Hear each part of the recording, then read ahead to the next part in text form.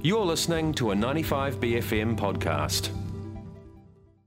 Are we in the midst of a well-being pandemic? That question may seem curious, even contradictory. However, researchers are encouraging us to look around. The concept is everywhere and spreading in the media, government institutions, transnational organisations, in schools and workplaces, as well as even in the marketplaces.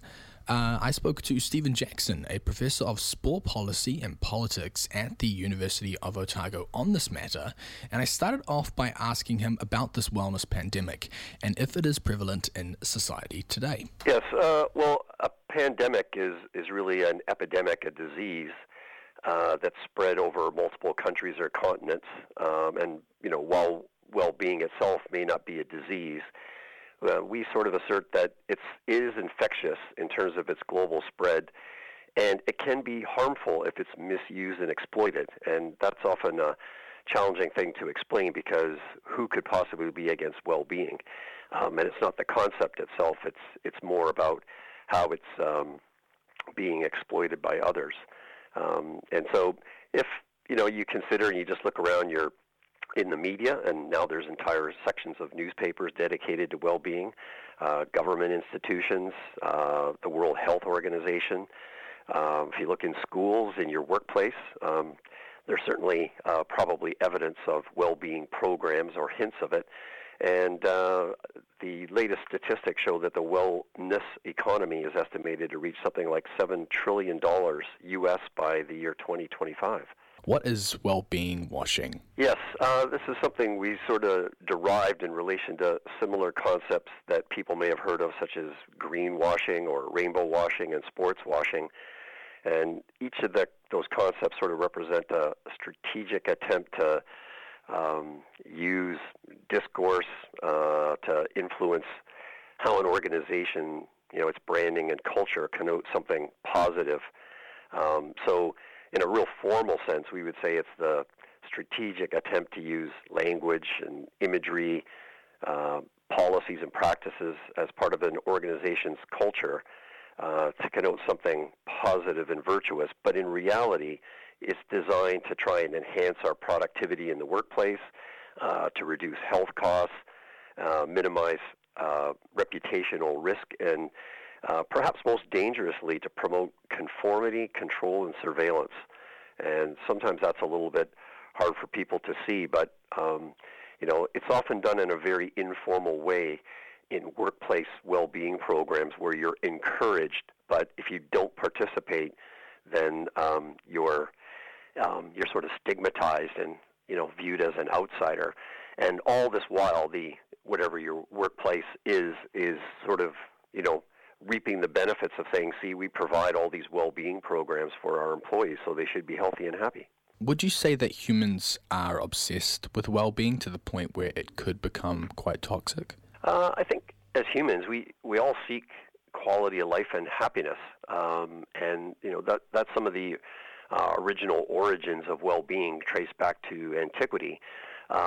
So that is not unusual, and in fact, that's what we should be seeking, our happiness, quality of life, and well-being. The problem comes when particular groups, that can be governments and it could be corporations, but others have the sort of power to define what quality of life and happiness are and how best to achieve them. So, today we live in a very consumer-based society, so we're often told we can achieve health and happiness through consumption of commodities, bigger houses, newer cars, and a range of other things.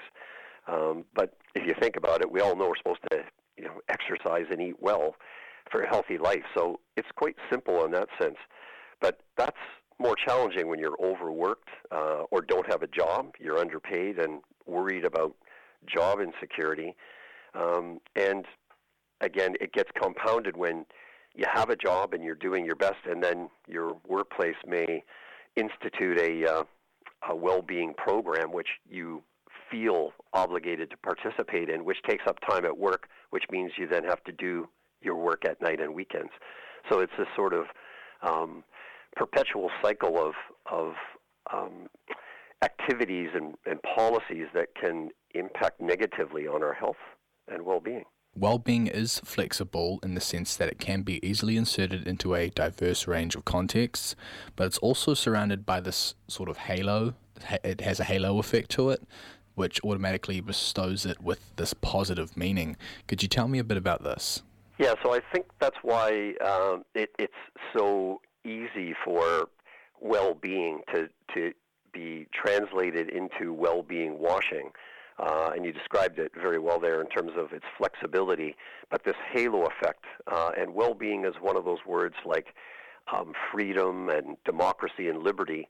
No one would ever argue against those things. They just have this positive connotation, and so it's difficult to view them in any sort of negative way. And that allows the word then, the concept well-being, to be inserted or implemented in relation to exercise programs, into workplace well-being programs, in schools, in the media, in living frameworks, as the New Zealand government has done, and a whole range of other places. But that also means it can be exploited. Because it's positive, it can be exploited in the same way that greenwashing can be exploited by petrol companies like Ineos and others. So that's sort of what that means. Another perspective of well-being is individual responsibility. Individual responsibility has become a response to rising social inequality. It focuses on offering an alternative to GDP as a measure of overall national prosperity. Could you tell me a bit about this and touch on national prosperity and maybe how that relates to well-being? Yeah, so the well-being itself in terms of its theoretical conceptualizations is obviously quite complex to explain, but we sort of look at it in simplistic terms. There's first the subjective well-being, which is a sort of holistic measure of an individual's physical, mental, and spiritual health, and that's the kind of thing that the World Health 5 Index tries to capture. The second one, the one you're referring to, is generally referred to as an objective well-being. So, as you say, it's a response to rising social inequality, and these were, some of the world's nation states got together recognizing that the current measures of things like GDP can measure elements of an economy, but it really doesn't say very much. It isn't an accurate indicator of the quality of life, the health standards, the education standards, etc., of citizens within the country. And so they were trying to find new ways of measuring what that might mean, sort of well-being economies. And some governments, including New Zealand, have tried to build the word well-being into these new frameworks. The challenge, of course, is that trying to have any kind of measure of well-being is very complex, and trying to address it in terms of inequality is difficult. But what we've noticed is that even when they're trying to do something positive, within the current paradigm we live in, increasingly it's about shifting the responsibility for health. It is a government responsibility, but it quickly gets shifted into individual responsibility. And again, if people just think about their own workplace, they're probably getting messages about, yep, we care about you and look after your colleagues, ask them about their well-being, but inevitably it's about you. And you'll have a department, a HR, human resources department, that's carefully monitoring. They'll offer assistance, but they'll be carefully monitoring your how many sick days you're having, if you're having any trouble, and it will all be documented. That could help you, but it could also be used against you in some cases. And that's quite unfortunate. At the end of this article you've written that we may need a vaccine of critical reflection. What does critical reflection mean to you, and where do we start with something which people might naturally think is obviously quite good for us, that being well-being? Yeah, I think not to overcomplicate things, I think it's a matter of, first, it starts with ourselves and our own family and whānau. That is, decide for yourself what makes you happy. But beyond that, it's sort of becoming a little bit more critically reflecting on some of the popular and some of the politically based well-being programs and messages that are out there. That includes, for example, in the marketplace where companies are trying to sell us, whether it's cosmetics or exercise programs or all kinds of things that are about our well-being. We should probably question them and go, is that really going to help, and can I afford it? And at a much broader level, I think we have to start evaluating government policies and corporate programs, and checking to see, is what they're doing actually going to help? Is it making me feel better now? Does it have the potential to make me and my colleagues feel better? Or is it something that is actually making me unwell and perhaps even sick? Do you think that taking care of oneself, well-being, doesn't come as naturally to people anymore, at least in today's society, and it's looked at as more of a chore? I think it's becoming increasingly challenging, and again, in part it's due to that sort of positive halo effect that surrounds the term well-being, because we're all supposed to seek it, just like health and well-being, where we need to take care of ourselves and our family and whānau. But that becomes much more complicated at times of COVID, for example, in times of natural disasters, which we're witnessing around the world, in times of major challenges like geopolitical, military conflicts, climate change, but more locally about the cost of inflation, job insecurity, and the way we're treated at work itself in many workplaces.